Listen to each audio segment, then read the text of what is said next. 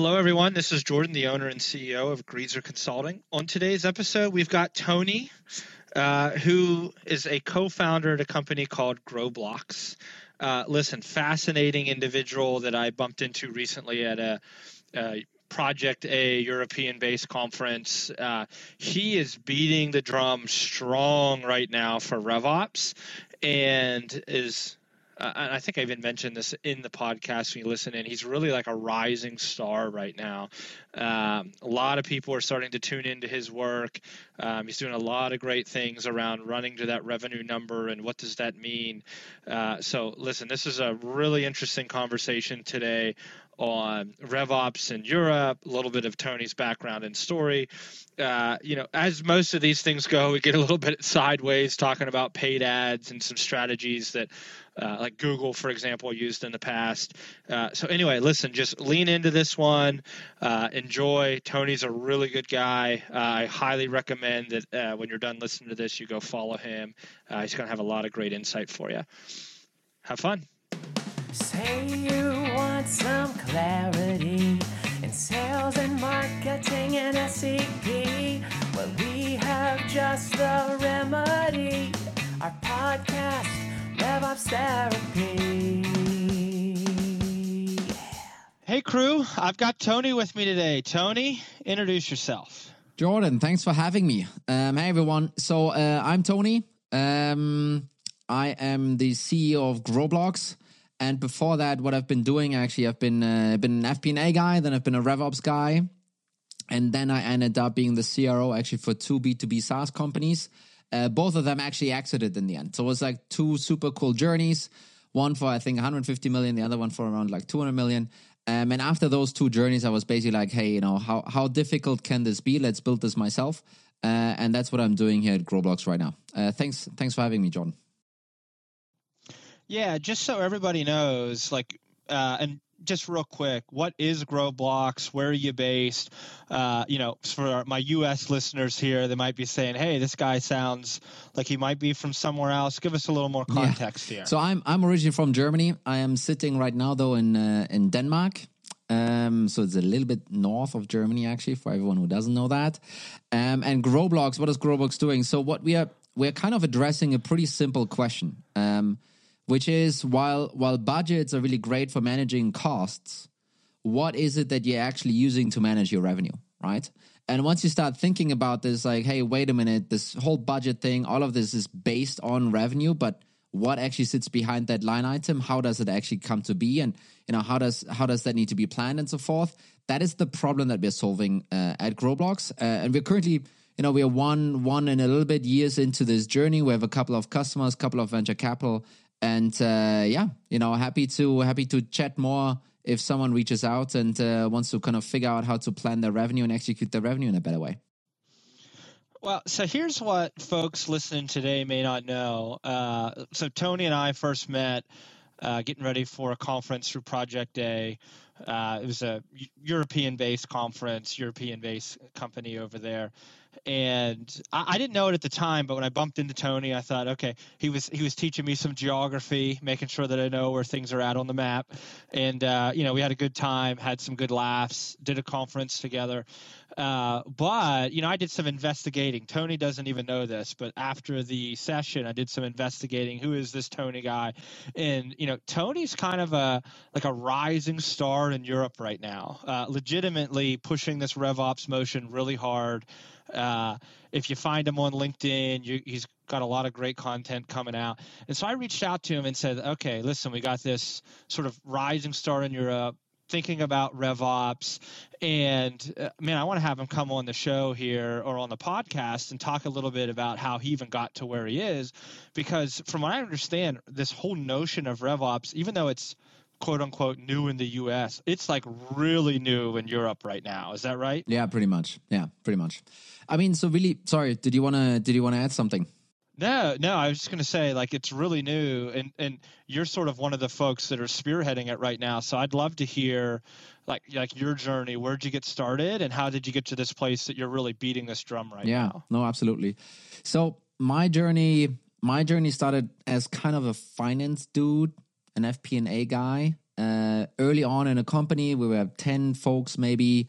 I had some previous experience from venture capital, and what you learn there is the number side, the spreadsheet side, and some of these finance pieces. So that's what was brought in Falcon.io back then to start managing some of that stuff. And as we went through this, there obviously was okay, we're running out of cash, Toni. Let's go and do some venture capital investment here, which we then end up doing. And what you need for that is usually this. It's not a budget; it's a spreadsheet with a bunch of, hey, this is where we want to end up, maybe, and hey, this is how that maybe is going to work out. Basically, it's a spreadsheet that's trying to tell a story of, hey, listen, investor, this is for sure how we're going to be a unicorn in 5, 6, 7, whatever years, right? The problem with those spreadsheets is that all of them are basically they're basically bullshit. All of them. It's a piece of. Well, it's one big guess. It's a total big guess, but the problem is, you use it in order to sell the company, and you discuss it seriously with those investors. Those investors, by the way, they're all in on the game. They know, like, wait a minute, that's probably not exactly going to happen like that. But once you then place the check and the investment, and you have the first board meeting, you need to kind of show up with this plan and be like, hey, as we discussed, this is what we're shooting for. And that's also what the investors are expecting. But the thing is, at that point, you kind of talked yourself a little bit into a corner, right? You've set up those expectations, and now the rest of the organization needs to follow up and actually execute this thing, right? And that is a little bit also then how my journey went, actually. So I was the one with the spreadsheets. I was the one in those investor meetings kind of explaining this and, hey, this is how it's going to happen. And my boss obviously was owning that conversation, so it was not, me necessarily. But then actually, and this was, I think, I'm not sure if it was after the A or the B, my boss basically like, okay, cool, Toni, now that you built all of those plans and those spreadsheets and have all of those cool assumptions, now I want you to actually go execute, go away from this finance thing and become this other thing. I'm not a salesperson. It's not like I jumped on the phone. I was like a VP sales or anything like that. I became something else. We didn't really have a name for it back then. I think for a short period of time, my title was legit Special Operations Manager. That was my title back then. and as it so happens, I do some of the CRM stuff. I do some of the planning stuff, commissions, targets, all of these typical sales ops things. And then, as we went through this, it dawned on us that, I think other people are calling the sales operations, actually, right? And then, the story then continued that, I was doing this a lot for the sales folks, and that started to work kind of well. But then more and more realized, wait a minute, marketing kind of has the same need, actually. And wait a minute, CS has the same need. And all of them are started to get like ops envy, right? I see this happening a lot.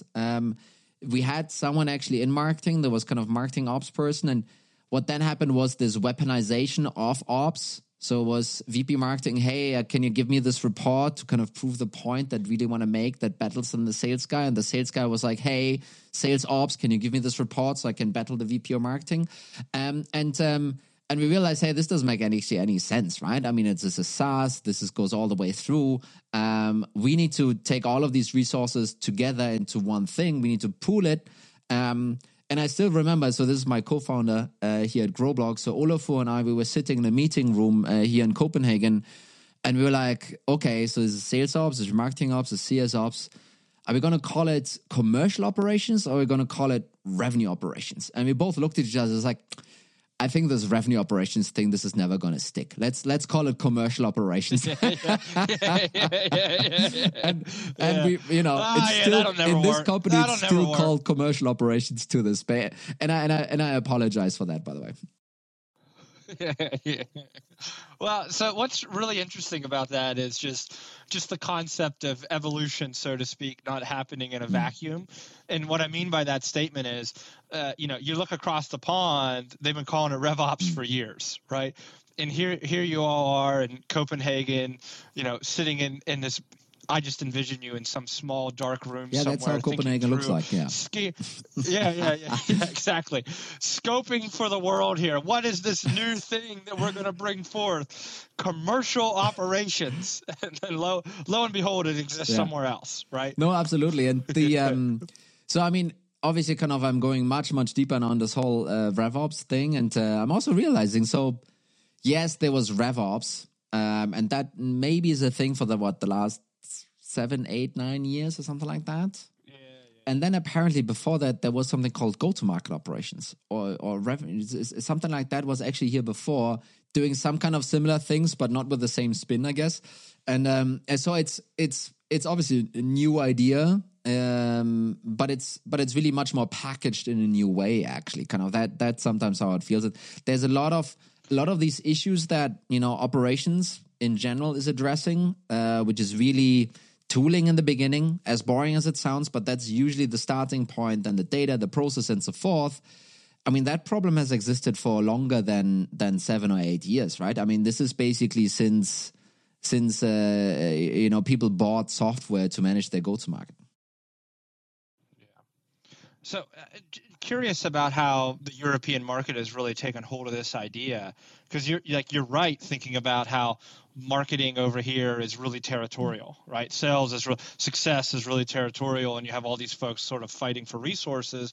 And now all of a sudden you're going into organizations and you're saying, hey, instead of fighting for your own resource, just give it up and put it over here. That's not an easy conversation, right?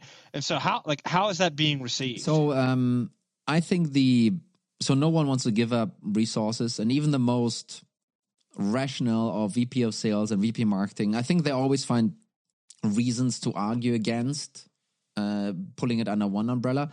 I think the push needs to come from either, hey, we now have a CRO, a person that oversees the whole thing across, and ideally not I'm an elevated VP sales CRO, but someone that ideally owns marketing, sales, and CS together.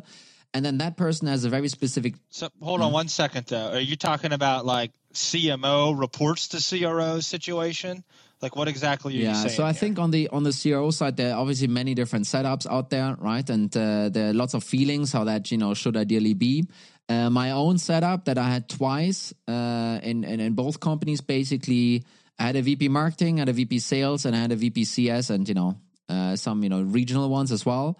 And that worked really well. And then you obviously have, I think this can work. And the reason why it does work really well, I would want to even say in my situation was I came from a revenue operations background and perspective, right? I was not everything needs to be optimized for sales and everything needs to build around sales, which I sometimes see those kind of CROs kind of doing it.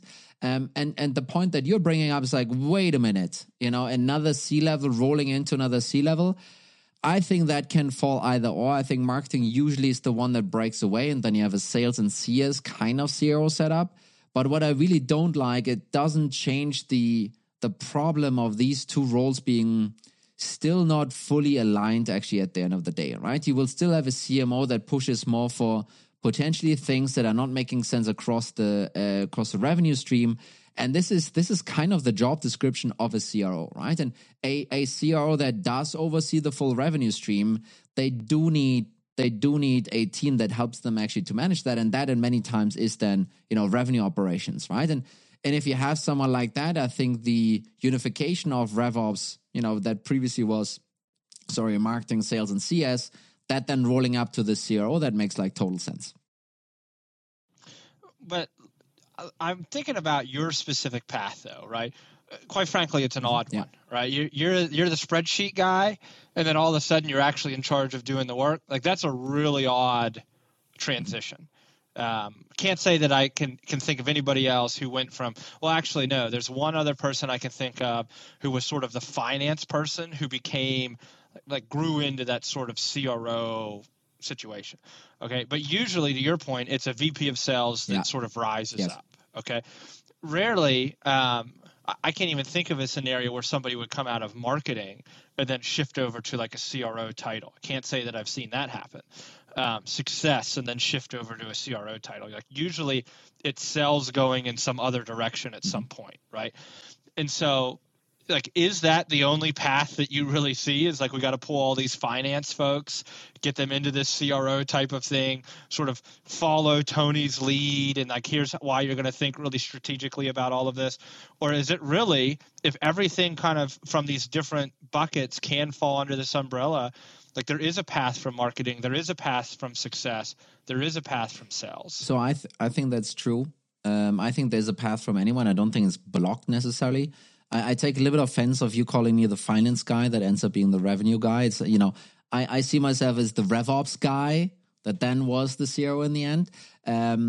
No, but well, Tony, just so you know, I mean, I still see you as the finance guy. The person who's always the pain in the rear that you can't get budget and past, the spreadsheet guy that wants to fight you on everything. No, but so to answer your question, who is good for this role and who is not, and I don't think it has necessarily to do with which team you grew up in. I think that will always give you a little bit of an edge in that specific silo. I think the really important piece is your openness to understand the other parts of the revenue function. I think that is the important piece here.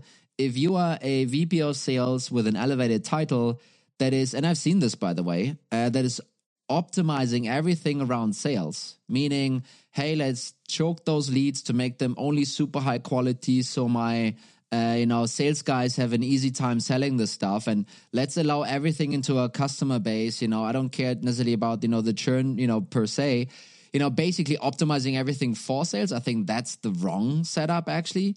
If you are the CRO, you need to detach yourself, and you come out of the sales role. You need to detach yourself a little bit for optimizing for your buddies, if you will, and you need to see like, okay, how can I optimize the whole thing? And that sometimes means you need to relearn some of the things that you have spent a decade or more, reinforcing like, hey, this is, sales is my thing and I need to protect against the marketing guy, against the CS guy.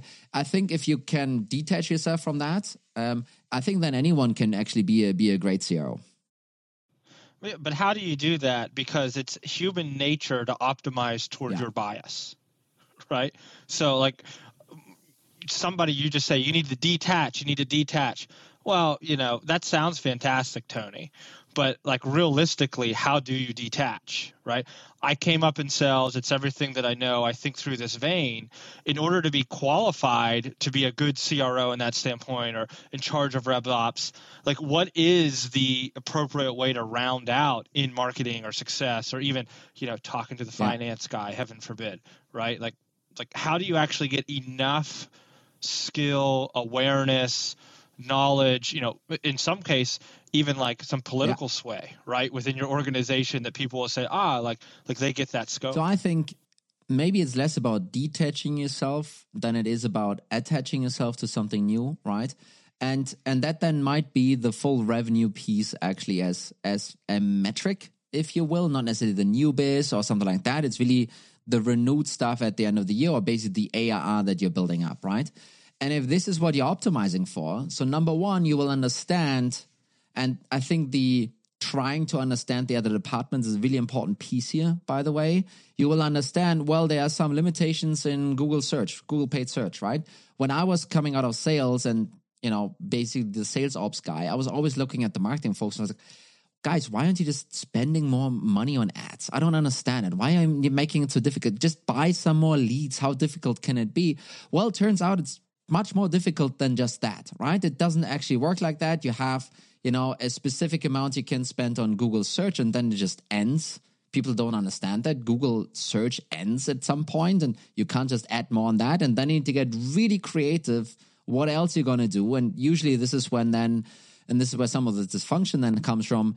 Usually this is then when the CMO suddenly starts, hey, let's do those webinar leads and let's mark them MQL and send them to the sales guys. And oh, wow, 100 leads only resulted in one opportunity. Well, you just need to work them harder, right? That's where some of those, those conflicts are coming from.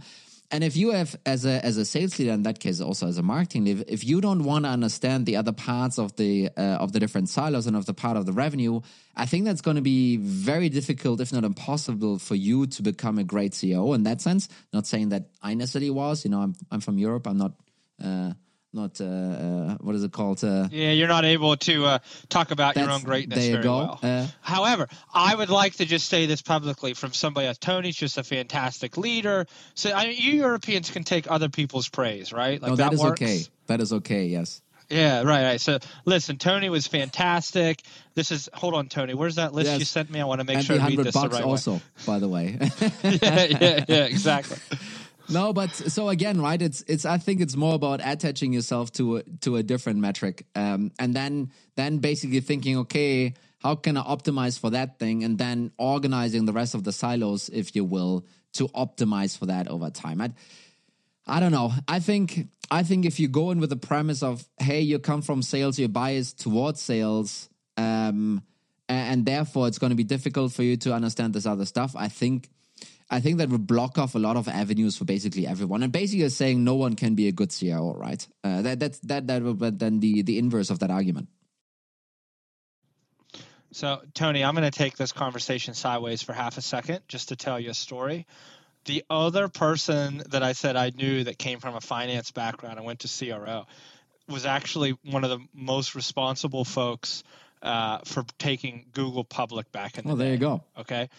But the reason I'm bringing this up is you were talking about paid ads, and I was talking to her name was Anna.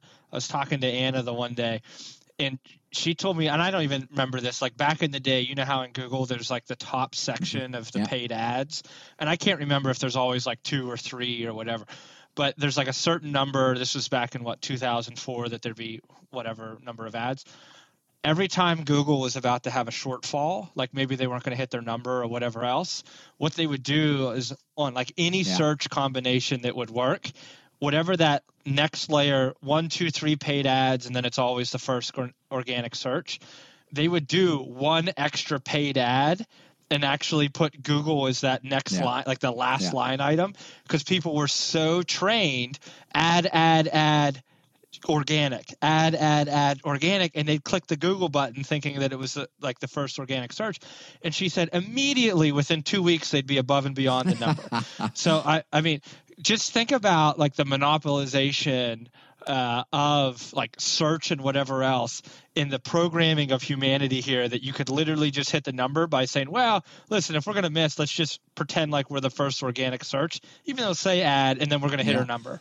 Like, can you imagine that power over paid ads? Yeah, I mean, now that you said it, I can very much imagine that actually. What I often see that people can't imagine, which is, the other perspective here is, wait, Google is such a massive company. They have, so much traffic. They make so much money on ads.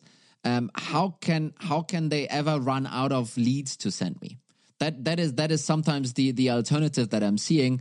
And then I kind of need to, have the conversation and remind people, well, if you're working in B2C and if you're selling sneakers, Google will never run out of leads to send you. It's really just a game whether or not you can acquire them, for the right amount of money in your B2B niche of a niche of a niche of a niche, where you maybe have 5 people waking up every morning to think like, oh, let's Google that problem. Let's see what comes out of. There's not suddenly going to be 10, 20, 30, or 100 people coming out of this. It's going to stay those 5 unless you do, and unless something big happens, unless you do demand gen, unless you have like, Corona or something else happens, right? And I think a lot of people struggle with the realization that there's a cap on some of these things actually. And once you realize that, then it becomes okay, wait a minute, what am I going to do now then? What is the other thing in marketing that we're going to do now in order to kind of send more demos and so forth, right? So this is what I've been running into a lot actually. Did you know, I this might be totally false, but I read something about 2 or 3 months ago that said among Gen Z, TikTok has more organic search than Google. So instead of like going to Google and saying, how to set up RevOps in Europe or whatever, like Gen Z is going to TikTok and saying how to set up RevOps in Europe, whatever.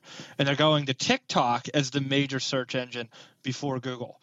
And so anyway, I know we're going really sideways on this, but I mean, I'm just fascinated by how such a large, massive company that has just owned the market for so long, all of a sudden something that began with like dance videos, right, is becoming something that's beginning to eat their lunch in the next generation.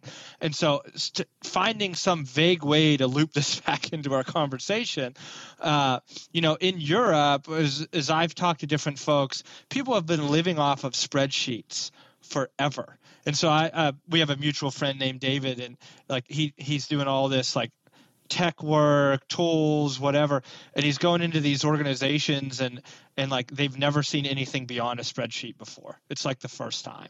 And so going from a place where spreadsheet is so heavy and that's all you know, to now you're talking about, hey, we're going to do this revenue operations motion. We're going to, I've heard you talk about how tools just don't really matter, but the point is they're in there.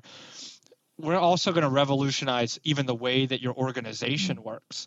Like, how difficult is that conversation with folks when you sit down for the first time and you're like, hey, listen, it's not just tools. Like, we're actually going to change your job titles. We're actually going to change the way that you think. Like, are people receptive to this? So first of all, I don't think Europe is alone in the spreadsheet hell. By the way, I think that's a thing across. Yeah.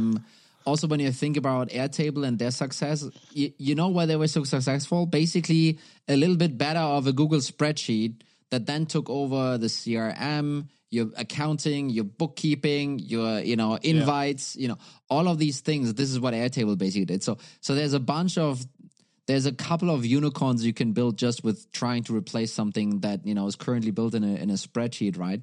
And I think then in the flipping to this RevOps, I don't know, the rise of it, the revolution, I don't know, whatever, word you want to attach to that. I think. Sorry, it's commercial operations. There you go. Yeah, right, let me educate everyone here. It's actually called commercial operations. No, I think the realization is less so we need someone to do some of the ops stuff. I think maybe Germany is a bit behind potentially. I mean, Denmark is a bit more mature on the B2B side actually. But generally speaking, I think people are waking up to, okay, does the VP sales want to roll out HubSpot or want to integrate HubSpot to Outreach or whatever? And there's very clearly the VP of sales does not want to do that at all. There's no one that can do it. And my go-to line on this is, you might not have someone in the organization that's called sales operations, but someone in the organization for sure is doing sales operations for you right now, right? So I think the basis of that, I think that's less so new. I think what is more so a new thing is, and this is what I'm trying to push most of the time, is so you have those really skilled, let's call them consultants. Some of them actually come from management consulting, some of them come from finance, some of them come maybe from other go-to-market functions. And they basically they have to roll out those tools, and in order to roll out those tools, they need to understand the process, and they need to understand end to end how this whole thing actually works. And once they achieve that, once they mastered that, it feels kind of wasted to only use them to roll out another tool end to end. Actually, kind of what some organizations doing, and much more so in the US, by the way, and increasingly so in Europe, is to realize, okay, wait a minute, actually these people here that understand the full process, why am I not using them for quote unquote higher level tasks? Why am I not using them for revenue planning? Why am I not using them to figure out, how to set up this budget? Why am I not using them to figure out, hey, can we actually achieve the 3x, the 4x, whatever we plan for next year? And if so, how would that plan actually look like, right? And this is the whole conversation about strategic RevOps. Really, what it at the core, what it means to me, the stuff that you learn being the operational or tactical RevOps, use that stuff in order to do more stuff on top. And for me, that thing on top is leveraging your end-to-end funnel understanding. The engine is in front of you. You kind of X-ray vision through it. You see which screw is loose and you tighten, and what happens if you tighten it too much.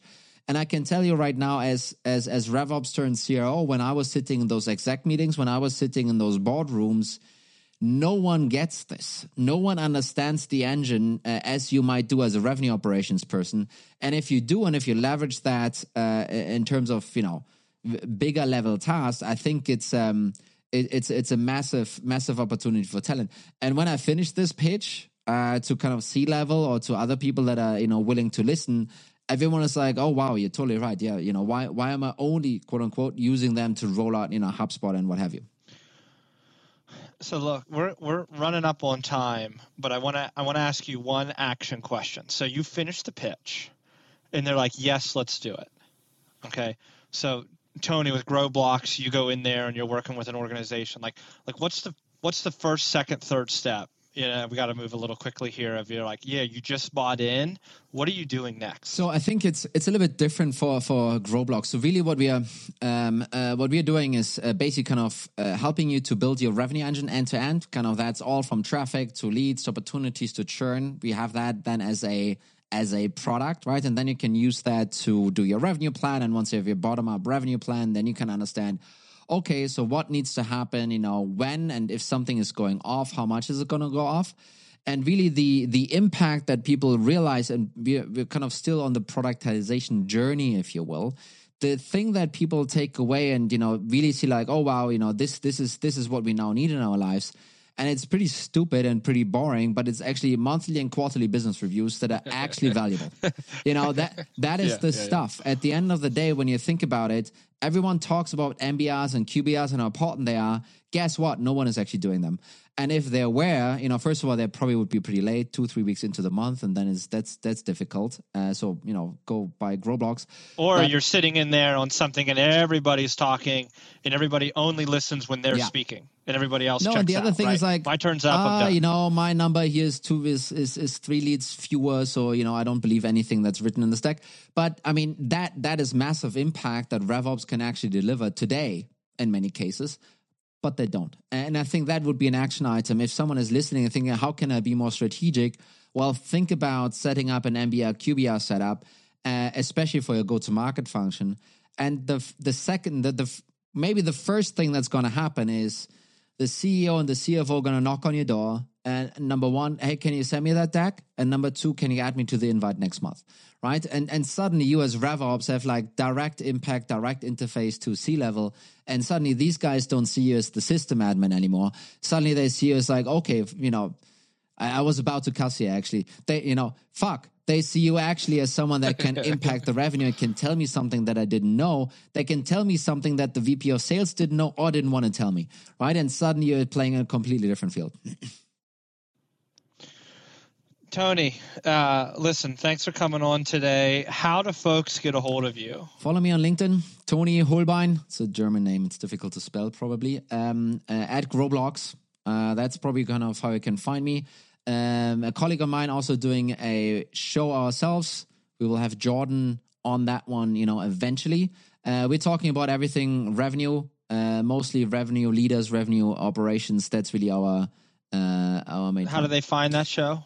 Go on Spotify and search for the revenue formula. The revenue formula. The revenue. Okay. Listen, crew, I do mean this.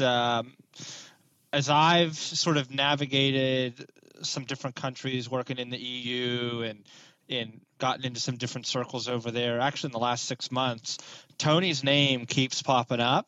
And so my point in saying this is like, this is a guy that you want to get a hold of today, because 6 months, 2 years, whatever from now, the chasm may just be too far wide for folks like me to be able to reach out there. Is that enough praise for you, Toni? It's usually he's going to be too successful that really drives the urgency. I love that one. That's something you only get on your shows. I love it, Jordan. Thanks.